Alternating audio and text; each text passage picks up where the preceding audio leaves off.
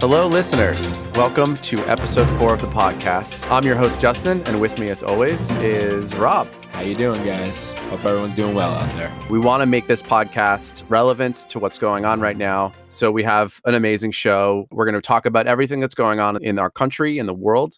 And we have an incredible guest, Officer Ed, a police officer from the state of California, is going to join us and talk to us about what's going on and give us his thoughts on the state of affairs. This is Riz, and I just want to say before we really dive into the meat of all of this, that what's been going on over the last few days is, of course, devastating on every level. Obviously, the national conversation that we're still having after all these years over police brutality and the way that it affects mostly minority communities is the most devastating part. My heart goes out to everyone in America who feels victimized in what is supposed to be the freest and greatest country in the world. But then also to everyone who has had to deal with the aftermath of all of that injustice. People who have put their life savings into businesses and have watched their businesses get looted and destroyed and burned. I live in West LA. I was going up to the grocery store. I was on Westwood Boulevard and just driving around and watching all these business owners board up their windows. It's just a really sad state of affairs. It just really hit me. And, that this is not America. This is just not who we are. It just got me really upset about the whole situation. When it shows up on your street or right down the street from you, that's when it really hits home. So, Jay, do you have anything else to add about that? Being a podcast, obviously, in its infancy, we're episode 4. It's really hard to know the right words to say in a moment like this. It's a grand moment. All the attention's on everyone, on the media. And that's why the tone of the show today is so different. I think it's important for us to say collectively that our thoughts and prayers and our actions are with George Floyd's family and friends. They're with the victims of the ongoing looting and violence, as you mentioned. And they're also with the victims of oppression and racism that is still prevalent in our society, which pains both of us. I pledge to you and we pledge to you that as we go forward with this podcast, we will work to further the goal of anti-racism, that we won't turn a blind eye to oppression, that we'll acknowledge our privilege and any lack of understanding or education that we both have, and we'll seek to remedy those blind spots. We want this podcast to be unifying. We want it to be an instrument of measuredness, of common ground, of compassion and empathy, change, and truth. Riz and I will both work very hard to make sure that we sort of color inside those lines and we keep our ears open and we listen to you as you do to us.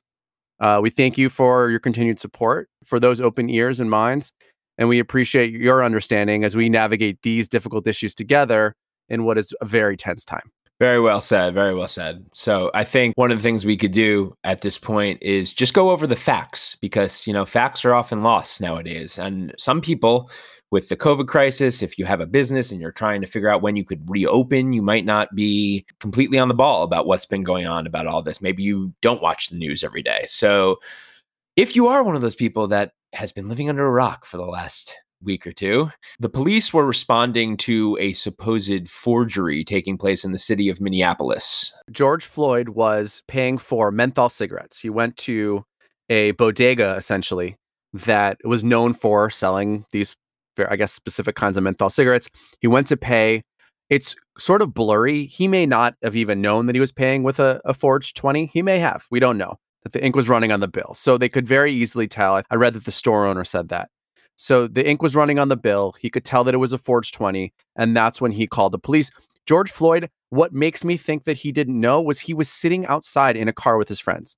You pay with a forged 20, you get your merchandise, you leave. So anyway, that's what happened in this store. There is a 9-minute video on the New York Times' site, and I will post this on all of our various social media sites if you haven't seen it, and on our blog. It's an extremely informative video because it shows all of the angles. It shows exactly what happened. It gives you a narrative and a timeline for everything.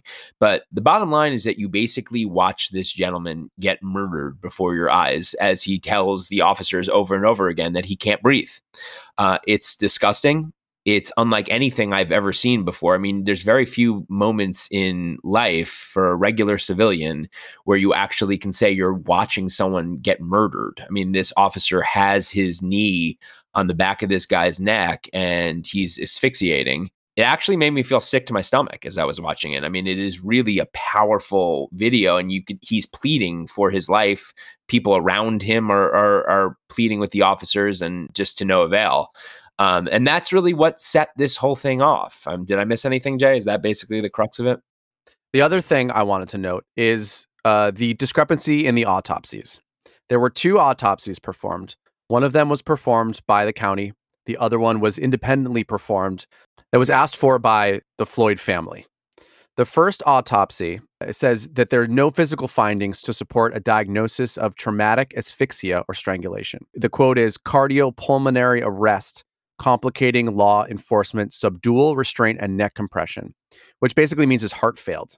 They also noted that fentanyl and methamphetamine use were among significant conditions, but the report didn't say how much of either drug was in Floyd's system or how may that have contributed. They just put it in there. So the independent autopsy is very simple. It says Floyd died of asphyxiation from sustained pressure to the neck and throat. It's pretty clear. I don't know if it's a cover up. I don't know if it isn't. It sure sounds like one to me.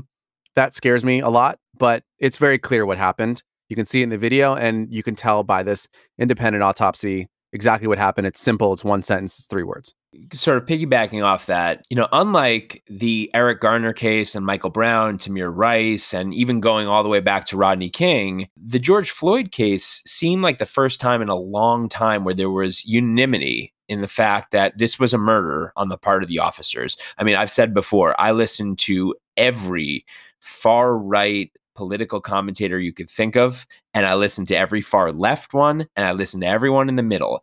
I cannot tell you one single person who was doing the usual, well, let's wait till all the facts come out shtick that usually the right wing does when this kind of thing happens. Everyone, even people like Tucker Carlson, who my personal opinion is that he has white nationalist sentiments. Even he was saying that this was a vicious and brutal abuse of power and murder. So I will say that I was personally surprised that this became sort of the tipping point that ignited this chaos all over the world. And it is all over the world. You see, there was protests today in Belgium and all over Europe. Paris as well. Paris, everywhere. I mean, it's crazy.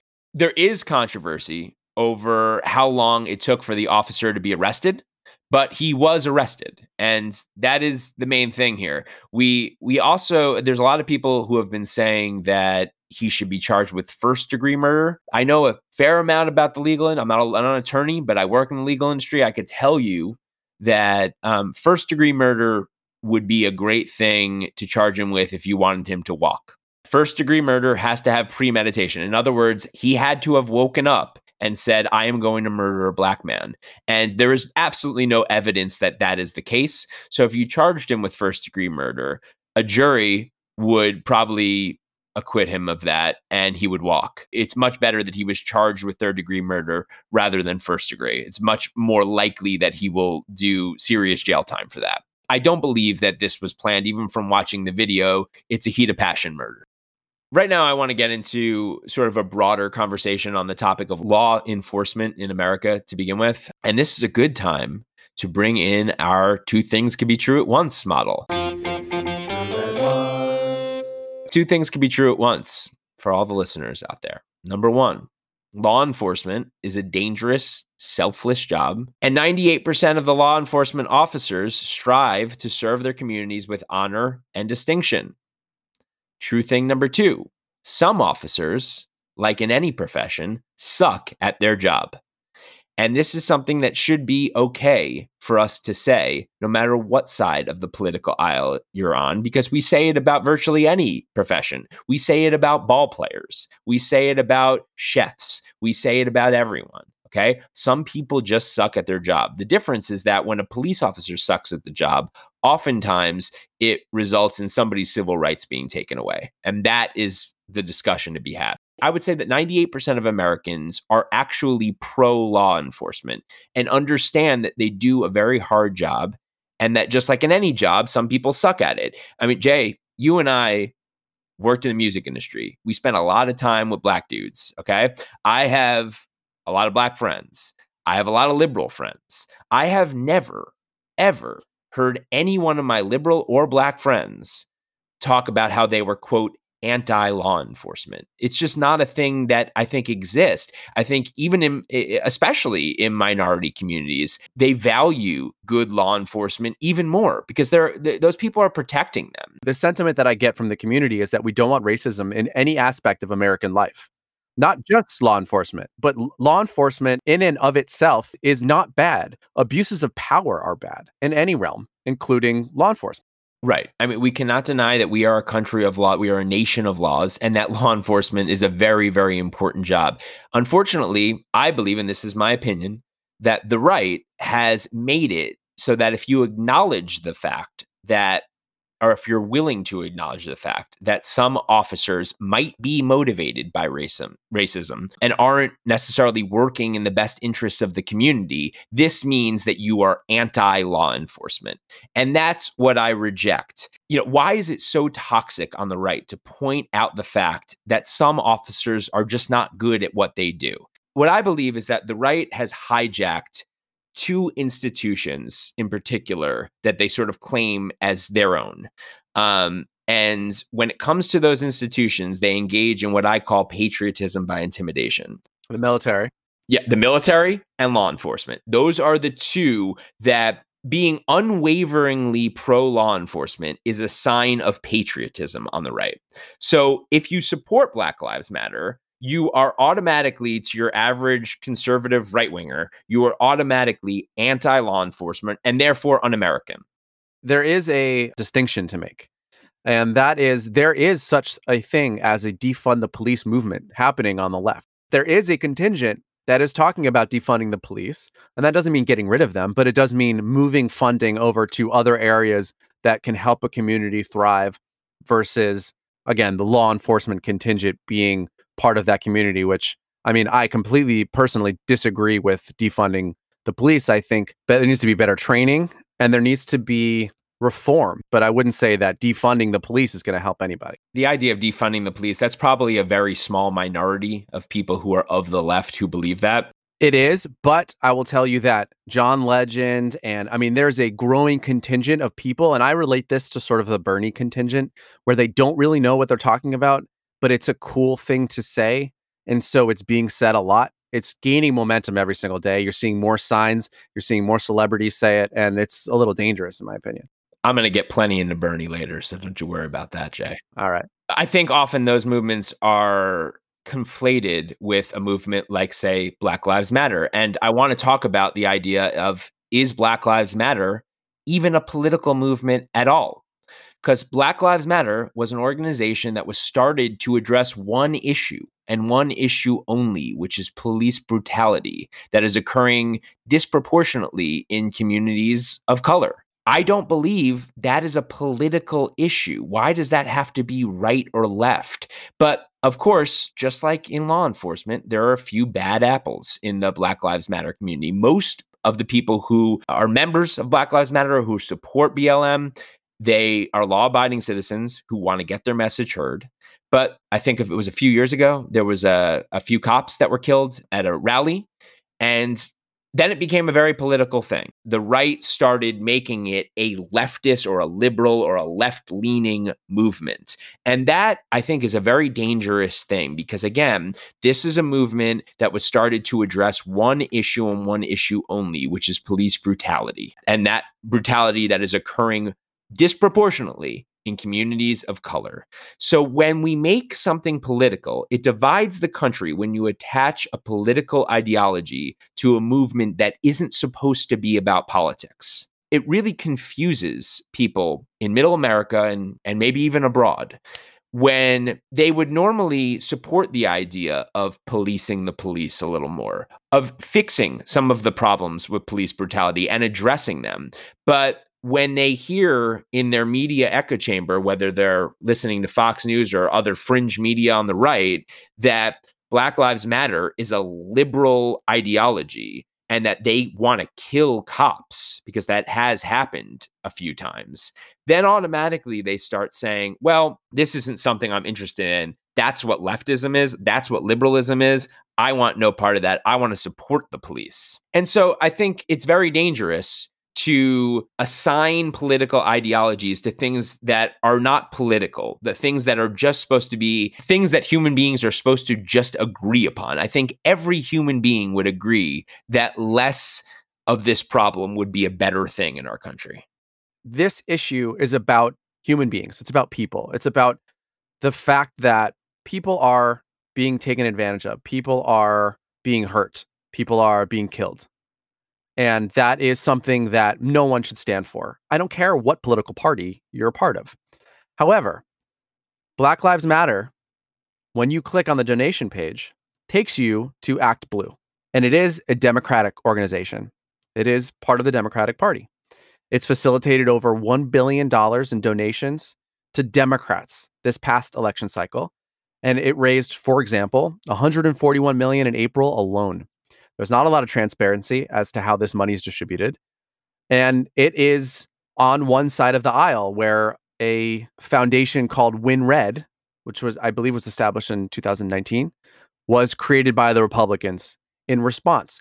So how are you supposed to make sure that an issue like this is not politicized and a movement like this is not politicized when you are connected to the Democratic Party? It's a very interesting question, and I wasn't aware of that. But that does sort of go to one of the things I wanted to talk about in this podcast, which is the left has sort of claimed racial injustice as a cause du jour. I am a liberal, so I believe in racial justice. I believe in social justice. I think there is a lot of social justice that is very righteous and good. You will often hear people on the right put the word warrior after the end. SJW, a social justice warrior.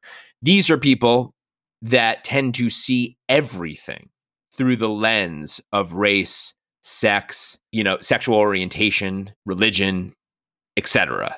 And that's when it starts to lose me. So we should talk about for a second, because I don't think any political commentator has ever had this discussion that I've heard of. And this is a very interesting thing. Is the Black community even of the left? That is an interesting question to ask. And you don't hear anything about it anywhere. You don't. And here are some statistics. And this is pulled right off of Pew Research's website. And you could go research it yourself if you feel inclined. 74% of African Americans are opposed to gun control measures. 74%. 82% of African Americans are opposed to same-sex marriage. That's shocking to me, okay? 47% of African Americans go to church at least once a week, which is orders of magnitude higher than any other demographic in the country. When you break it down, the Black community, by and large, in general, is a pro-Second Amendment, God-fearing, church-going community, certainly not in line with your Upper East Side liberals. That is for sure. Who have taken up their shield. Right, exactly. And it's a very interesting thing. We want to be sensitive towards injustice. We want to be social justice warriors to a certain extent. Everyone does. But I wouldn't say that the Black community, by and large, fits into the box of your everyday Democratic voter, especially Democratic white voters. They're far more conservative than any of my friends, any of my white liberal friends here in Los Angeles. That's for sure. And I hung out with a group of Black guys for a long time when I came here. They are, again, church-going, gun-owning guys. And that's who they are. And so this goes to sort of a broader discussion that the right has all the time. And as a liberal, something I agree with. This show is called Down the Middle for a reason. We want to get to things that we all agree on. Here's something that I agree with. We should stop putting everyone into a neat little group and categories and instead look at everyone as a unique individual. That is sort of a basic philosophy of conservatism. We judge everyone as an individual, not as a group. Identity politics is divisive, is incredibly divisive. And the truth of the matter is there are good Black people, there are bad Black people. There are good cops, there are bad cops. This lesson should be reiterated to the right as well, because I would like people on the right to start acknowledging the fact that there are good cops and there are bad cops. So it goes both ways here. If we start dealing with people as individuals, we will be able to effectuate change a lot more easily. Most people do not fit into a very neat box. And that's what identity politics does. It tries to fit everyone into a very neat box, and it doesn't work. Right. I want to talk for a second about videos that we've been seeing recently in the last couple of days of officers kneeling at a lot of these rallies. To me, this is a really moving thing, and I've seen a lot of videos, I've seen a lot of pictures of it. This is the law enforcement community. By taking a knee, they're saying, I sympathize, I empathize with what you guys are going through. I want to hear you out. I want to acknowledge the problem. I want to address the problem. So I am going to take a knee to show solidarity with you. And that is a great thing. That is an inherently great thing. We talked about Ben Shapiro last week on the show. He's a very prominent conservative commentator. And Ben Shapiro tweeted this morning. He tweeted, "It is excellent that police officers are expressing solidarity with those protesting police brutality." Agreed. Absolutely agree with that part. Then he goes on to say, "It is terrible that both protesters and officers have adopted the Kaepernick kneeling symbology, which indicts America writ large as a racist nation." See, I actually had a conversation with someone just yesterday about this exact thing. Why has Colin Kaepernick cornered the market on kneeling? It's a sign of protest, and when you do it together, it's a sign of solidarity. And the truth is that Los Angeles it's been a wreck over the past 2-3 days. A lot of officers decided to engage the crowd today, and it was an amazing day. There were hugs given by police officers and police chiefs. People were taking a knee together. They were listening to each other. They were calm and peaceful, and that's because the police were engaging. But I don't know why the knee has to be, just because this was done a couple years ago, that the knee is now owned by Colin Kaepernick. What I would say, after reading that Ben Shapiro quote, I just thought, wrong. No, that fact check, false. That is not what Kaepernick was trying to do with the knee. The knee was not a symbol of everything in America is bad and racist. That was not the intention of the knee. The intention of taking a knee was, again, to address a very specific issue, which is that of police brutality that is disproportionately affecting the Black and brown communities. That's all it was. The right, I guess maybe because it was happening over the national anthem, and there's a lot of sensitivity over that, they took it and made it into this broad-based thing where if you take a knee, that means that you hate America. I have never heard Colin Kaepernick say anything like that. So I think that's absolutely false. And when you have right-wing commentators all sort of unanimously believing that the knee is a negative thing because it invokes Colin Kaepernick and Colin Kaepernick hates America, that is the kind of rhetoric that divides this country and doesn't do any good. Now, I don't want to just pick on the right. People on the left are saying some crazy too. Van Jones, who I actually really like. He's on CNN a lot, and he usually says very measured, very interesting things. He usually has a really good middle-of-the-road take. He said something after, I think, the first night of protests and riots that was just completely out of his mind crazy. And Jay, play the clip. It's not the racist white person who's in the Ku Klux Klan that we have to worry about. It's the white liberal Hillary Clinton supporter walking her dog in Central Park who would tell you right now, people like that, oh, I don't see race. Race is no big deal to me. I see us all as the same. I give to charities. Even the most liberal, well-intentioned white person has a virus in his or her brain that can be activated at an instant. You know what? You, Van Jones. Like, seriously, if that's what you believe, if that's what you think, we don't have a country anymore. We can't have a republic under the idea that all white people, even the most liberal of white people, has a virus in our brains that makes us inherently racist. It is absolute bull. I heard that and I was like, are you serious that you would say something like that? That divides the country just as much as everything on the other side. On my Instagram feed, it's been full of white friends of mine and people that I know apologizing for this exact sentiment. This immediately puts everyone who's white or everyone who's not a person of color on the defensive, and immediately everyone now feels that they have to apologize. Right. And I don't have a problem with apologizing, with empathizing, with acknowledging the situation, with acknowledging the problem. I have a problem with saying the problem's never going to get better because I have a virus in my brain. But that's the sentiment. That's what I'm talking about. That's what's pervasive. It's apologizing for that.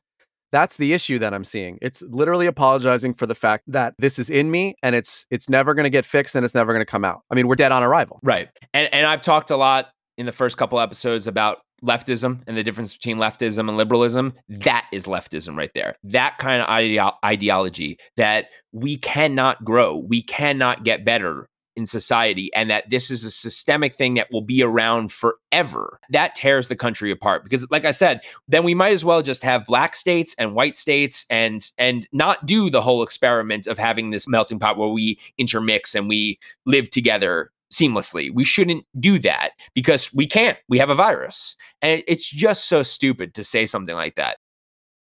So let's get into the riots a little bit. The riots were jarring. I mean, we're still watching them. They're actually, so this is it's Tuesday night right now. You guys won't hear this pod till Friday probably, or maybe even over the weekend. So some of this will be outdated. But as we're recording this pod right now, there are riots going on in basically every major city. I want to first say that there is a huge distinction between protesting and rioting. That distinction needs to be very, very clear.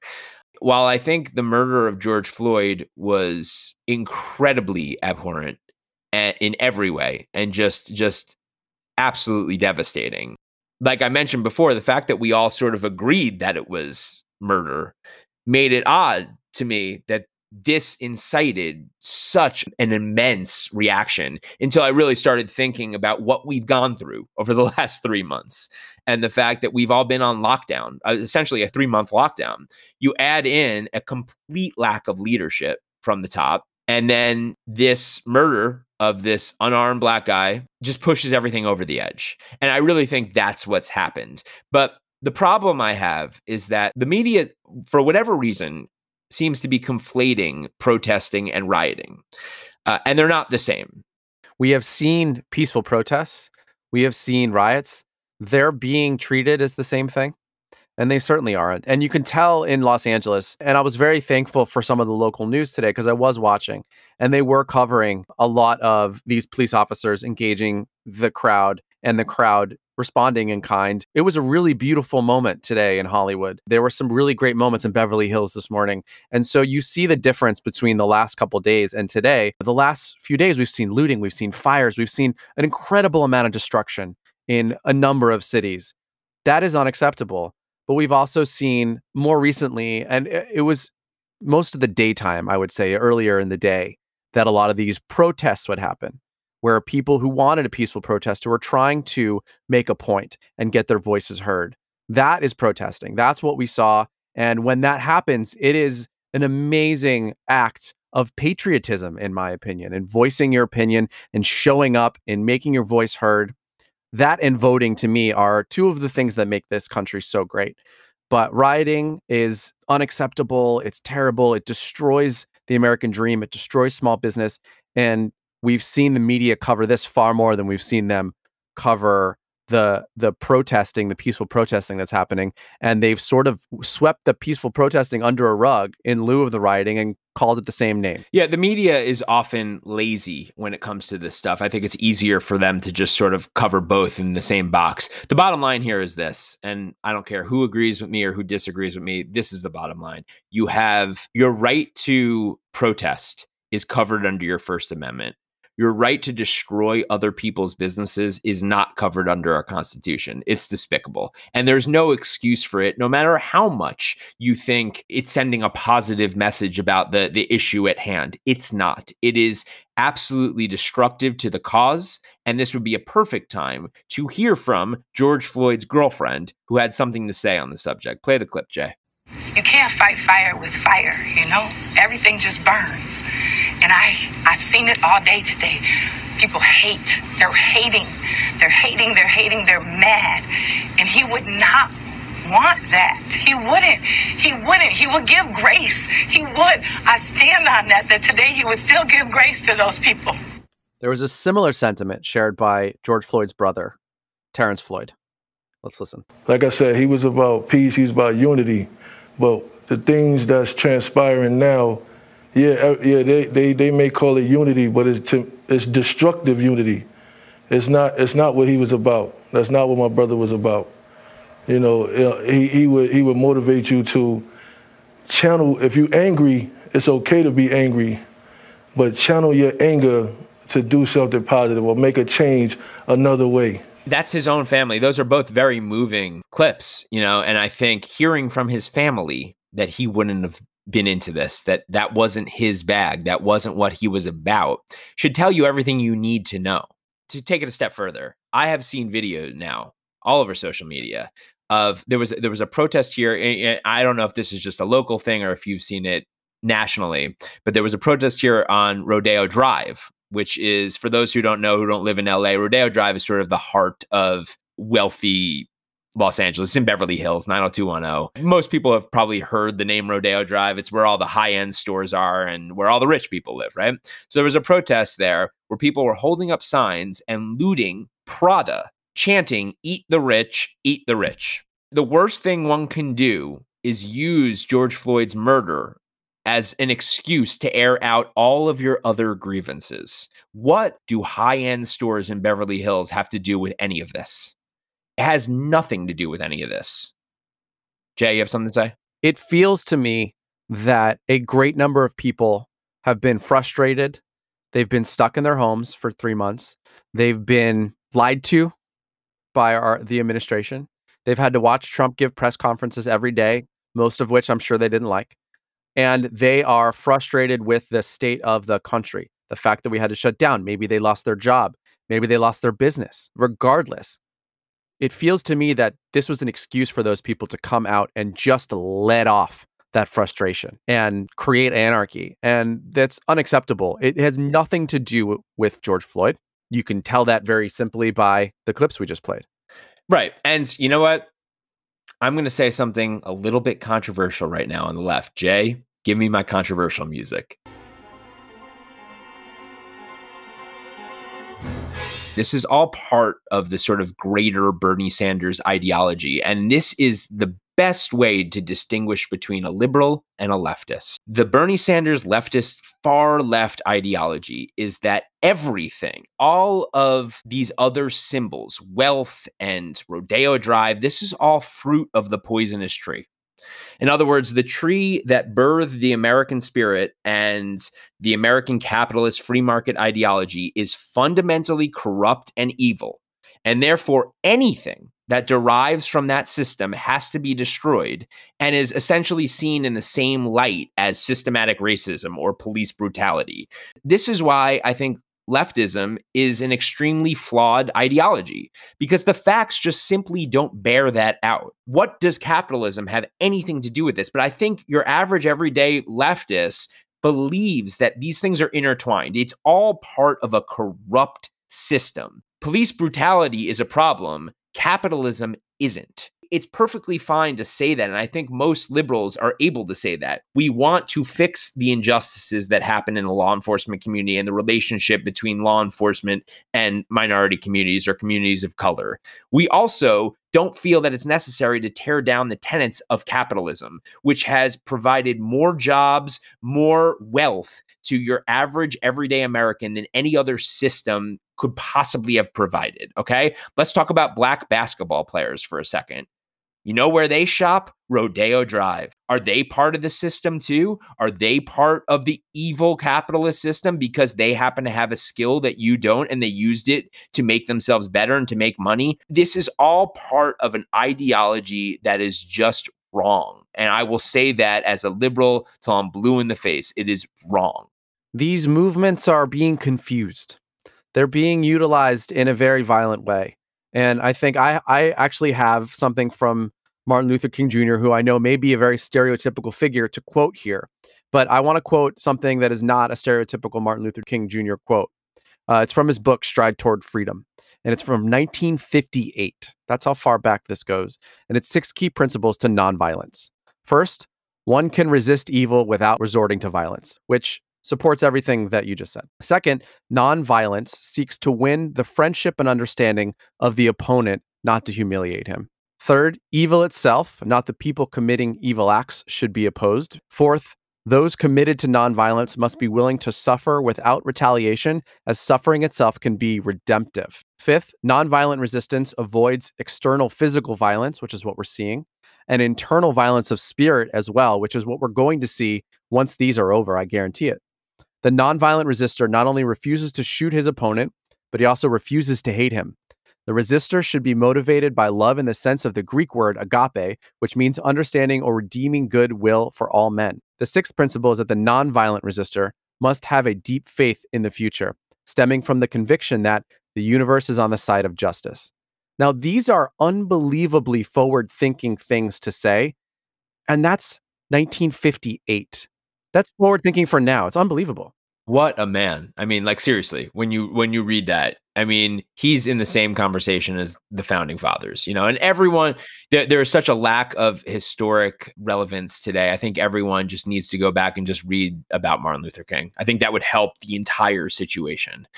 Because, the bottom line here, Jay, is that almost everyone is on the same page here. And it's the politics that have divided everyone.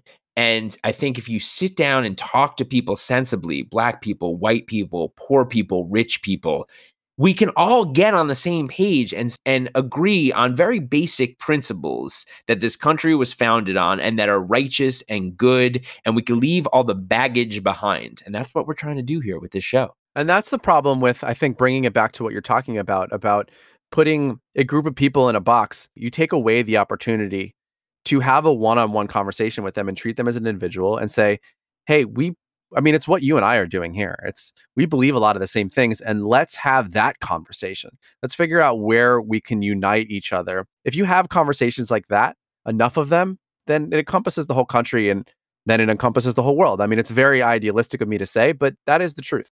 Individualism is something that we need to get back to. We need to get out of the realm of identity politics. We need to absolutely acknowledge that communities of color in this country do face problems, disproportionate problems with policing and everything else, poverty, lack of jobs, lack of education that a lot of other communities don't. We have to do things to fix those, but we have to treat everyone as an individual, because if we didn't, there would not be Barack Obamas. There would not be LeBron James. There would not be people who are able to do incredible things. So I want to get into a little bit of how you lead in a time of crisis. I want to give just a little analogy as a dad of young kids, because I think it's an important analogy. And I am in no way giving this analogy to claim that I am a perfect parent, because I'm not. I screw up a lot. Sometimes I give myself advice that I go against, and we're all human. But I think this is a good analogy for just the general topic of leadership. I think the thing that separates kids from adults is that we both adults and children are sort of feeling the same emotions all day. And my kids, by the way, are 6 and 7.5. We all are going through the same things during our day. We're all feeling the same emotions. We're feeling frustration and hunger and anger and tiredness and, silliness. And we all are going through all of that. But the difference between being an adult and a child is that adults are able to regulate their emotions. So we have learned Some adults, exactly. That's a good clarification. Some adults. So we have learned over time how to not vocalize every emotion that we're feeling. So you don't go up to your boss today and go, I'm hungry, I need a snack. It just doesn't work like that. Kids, on the other hand, have no ability, or at least most kids, to rein in those emotions. So everything just comes out the second they're feeling something. They haven't learned to suppress their emotions like we have. So I'm driving home with my whole family and my daughter, who's 7.5. We were coming from the poppy fields in Northern California, which we took for a day trip. It was really lovely. And we didn't pack enough snacks. And we were driving home, and my daughter was whining in the back seat. I'm hungry. When are we going to be there? Which kids do all the time. And there are sort of two tacks you could take at that point. The sort of the way that our parents were raised, the way they would handle it is, well, life is hard, deal with it, and you could do that. And sometimes I do that. Sometimes I'm not in the mood to be kind and compassionate. Sometimes I'm in the mood to say, well, sorry, I'm hungry too, tough. But when you do that, what ends up happening is it gets worse. The whining gets worse because they feel like nobody is listening to them. Like they're not getting through to anyone. Like their emotions aren't being recognized. On the contrary, if you go out of your way to sympathize and empathize with them, and you say, I'm hungry too, and I know how hunger feels. It's terrible. Your stomach hurts. You don't feel right. You feel weak. You start getting a headache. It's a terrible, terrible feeling. And I'm going through the same thing. We're going through it together. And we're going to go home. And I promise you, the first thing we're going to do is we're going to eat something because we're both so hungry. And being hungry is really a terrible feeling. All of a sudden, it miraculously stops because what kids want to recognize is that their emotions aren't being ignored, that they're being treated like human beings, and that you are saying to them, I understand what you're going through. I think it's pretty universal. Honestly, I think that's probably the point you're going to make here is that if we are treated with the same respect that we expect, then you're going to have a much calmer, much more attentive audience, but whoever it is that you're dealing with. A better outcome. Yeah. First of all, so I don't have to print a retraction later or clarify, I am not comparing the protesters to my little children, okay? I want to make that perfectly clear. That's not my intention, okay? What I am doing is saying that the principles are the same. When an entire community feels victimized, what a good leader needs to do is say, I get it. I understand. In fact, I want to learn more about it. I want you to tell me how you feel. Because even though I might not agree with you, I want to learn so that I can perhaps change the way I feel. Maybe I won't change the way I feel. But the very first thing I want to do is learn how you're feeling.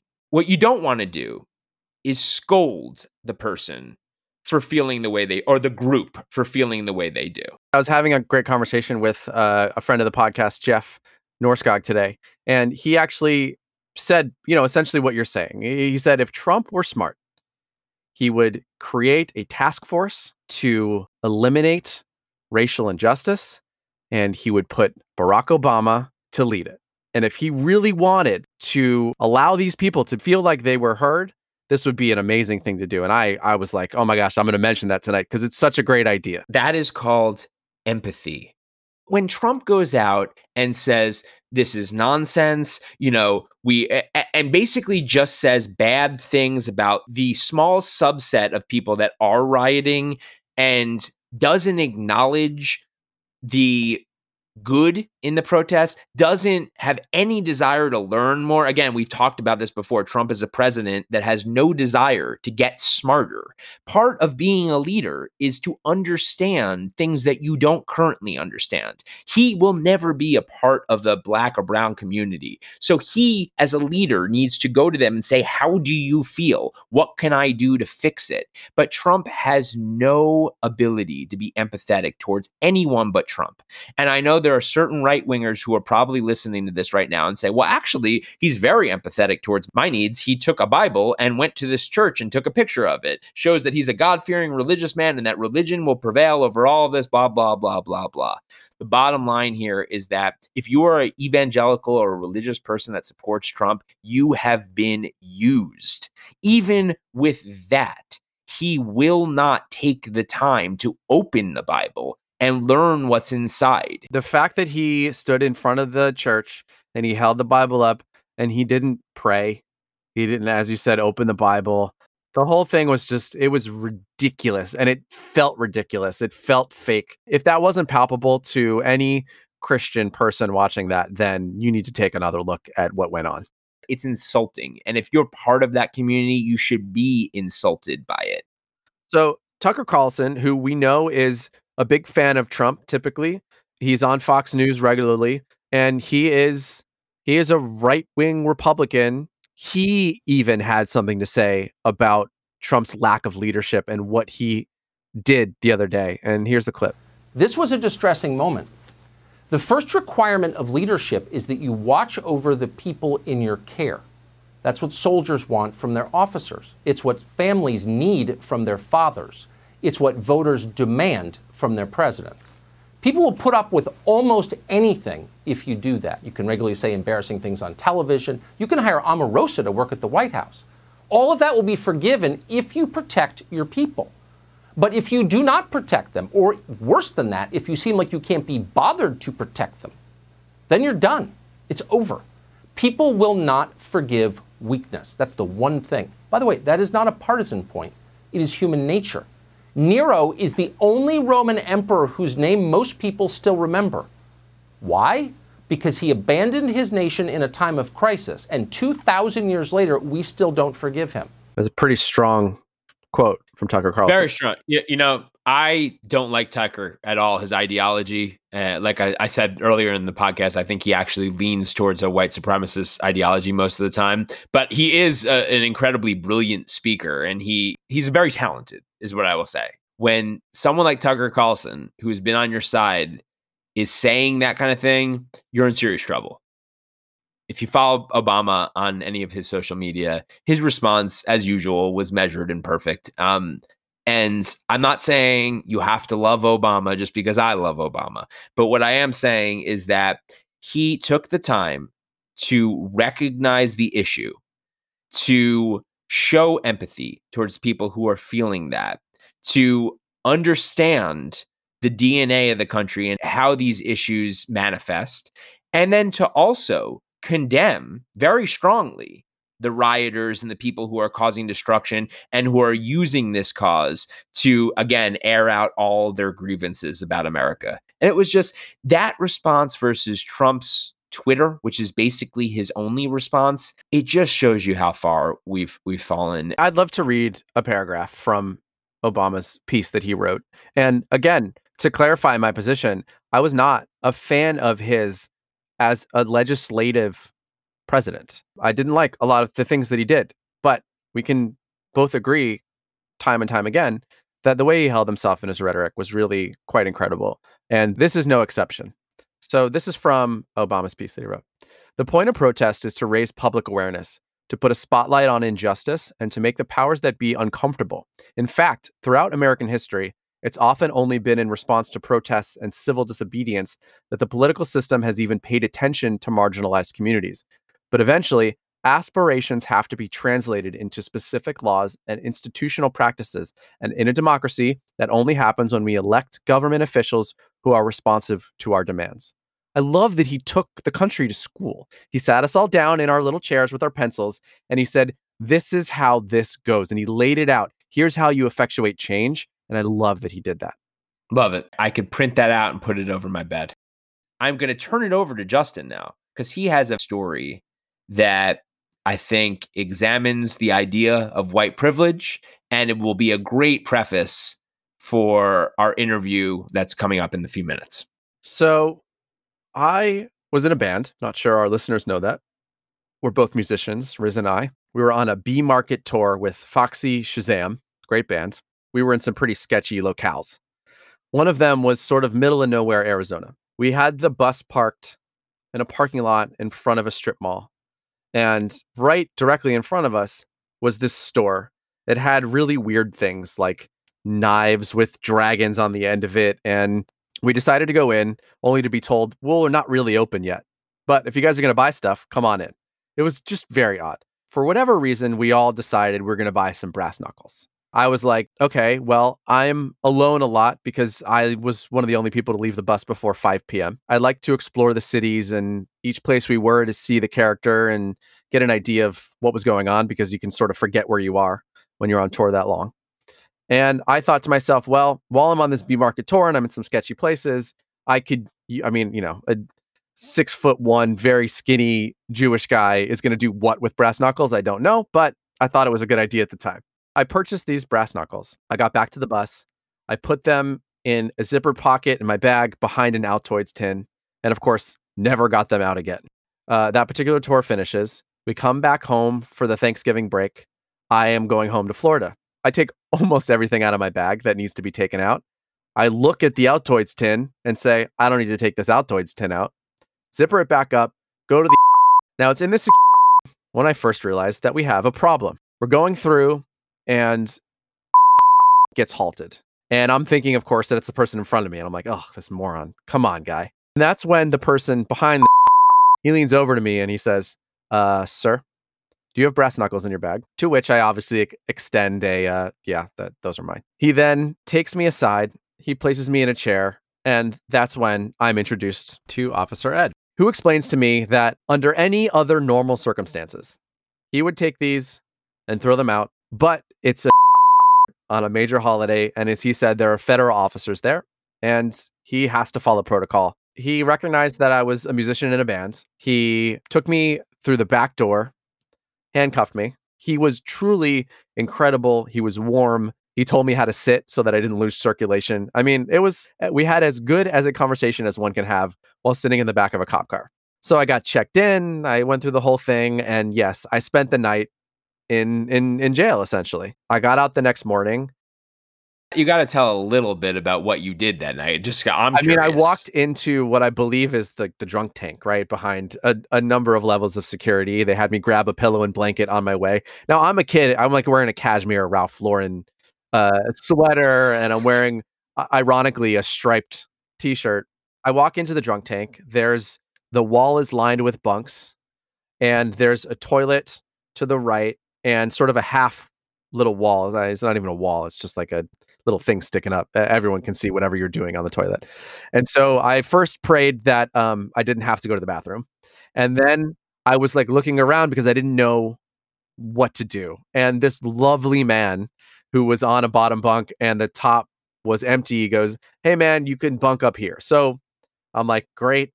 That's so nice of you." And I jumped up and I tried to sleep and close my eyes and just like hide and pretend I wasn't there as much as possible. Honestly, for as traumatic an experience as that could have been, I was very lucky in that nothing terrible happened to me other than the fact that I was in jail. I must have been like 5 a.m. I hear an officer say, "Chow time, fellas." He actually said that, like in the movies. Maybe 15, 20 minutes goes by after the meal was served, and my name got called on the loudspeaker. The guy below me goes, "You're getting out." And I said to him, "I really hope so." He goes, "Well, that's what that means." I leave. My brother and a lawyer are waiting for me in the lobby. And this becomes the most important part of this story to me. What happens afterwards? Obviously, I was treated very well, and I have to believe that it was because I was civil and I was very reasonable, but also I didn't seem like a threat to anyone, despite the fact that I had brass knuckles on my back. They weren't on me. They weren't being used. It was a mistake, and I explained that from the beginning. A very stupid mistake, but it was a mistake nonetheless. What happened when I got out was this. Everyone here knows my father's an ambassador. We heard him on the last podcast. He wanted to call the attorney general immediately of the state of California. I mean, I'm in a position of privilege, so there's no way around stating that. We hired a lawyer immediately. That lawyer got my arrest moved to a detention. You can't even find my mugshot now. My court date kept on getting pushed back. And first it was with the city prosecutor, and then it was with his assistant, and then it just like kept on getting downgraded. And finally I went in. My lawyer called me, said, we have a court date, wear a suit. And so I met him in front of the courthouse. We went into the building. I sat in the waiting room. We checked in. A guy in a Hawaiian shirt and shorts came out. He grabbed my lawyer. They went back there. They were back there for maybe 10 minutes. They walk out. My lawyer says, "Okay, we're done." And we leave. And I never spoke to a single individual while I was at the courthouse because I'm a first-time offender. And obviously, once again, I'm white. And I hired this lawyer and had the money to do so. My record was expunged. This never existed and never happened. And I'm not a felon because of those circumstances. In those moments, my entire life flashed before my eyes. And I really saw how easy it is for someone who is making a stupid mistake, who is not in the position that I'm in, could become a felon overnight, not be able to get a job, not be able to get an apartment, and be stuck in this situation where they have to turn to other means to survive, all because of something really dumb and because of where they live, maybe the color of their skin, depending on the circumstances. And that to me was very eye-opening, and it was awakening to me.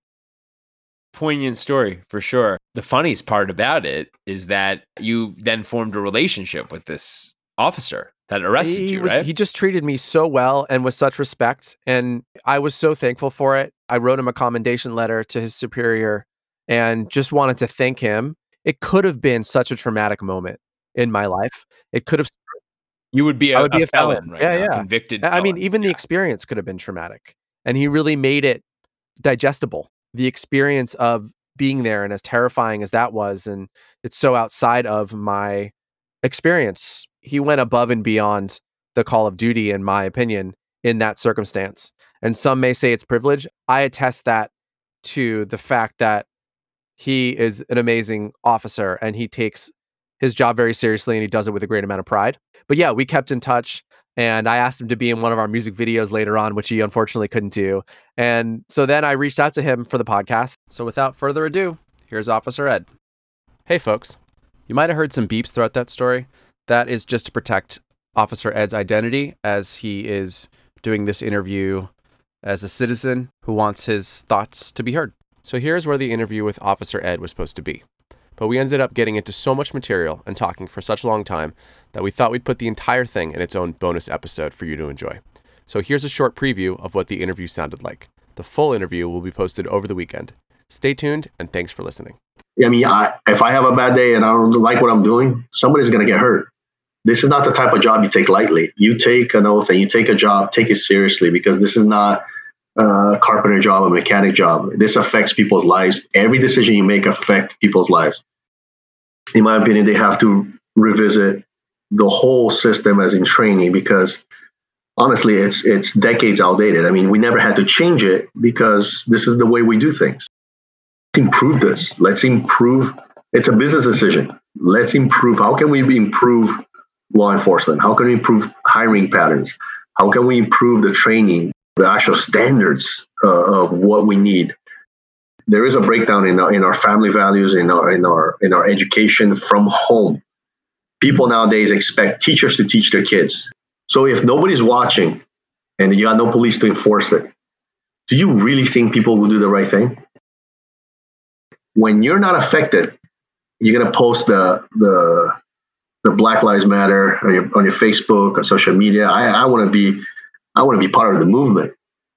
But if you really want to be part of the movement, citizenship, that is what it's all about. You want to do the right thing. Vote for the people who you know are not going to be bought by special interests. Vote for the people that are not going for lobbyists. This is what America needs. We need people just to talk. 3 different points of view that can actually say this is right and this is wrong. It doesn't matter what I believe in, what I feel. This is what's right. All right, everyone. Thanks for listening. That about does it for us for episode 4. We really appreciate you guys listening into this. It was we took this podcast very seriously, and we're thankful that you guys gave us your time as we try and bring some of these issues to light and continue our discussion. Make sure you go to downthemiddlepod.com to find out more info and contact us. As we always say, if you send us questions, we'll answer them on air. Follow us on social media, Down the Middle Podcast on Instagram, Down the Middle PC on Twitter, and Down the Middle Pod on Facebook. If those are too confusing, you can always go to our website and they're all up there. Don't forget to rate, review, and subscribe to the podcast on Apple Podcasts, Spotify, or wherever you're listening. You can follow me at Justin Siegel on Twitter and Instagram. And you can follow Riz at Rob Lifer on Twitter because now you have social media. Hooray. I have social media now. Yeah. Well, I always did, but now it's like it's unprivatized. By the way, when you go to give us a review, make sure you give us 5 stars, because giving us 5 stars will actually really get our ratings up there, get more people listening. If you're going to give us anything less than 5 stars, don't give us a review. Thank you all for joining us. We will talk to you next week. Signing off, I'm Jay. I'm Riz. Please stay safe out there. Good night.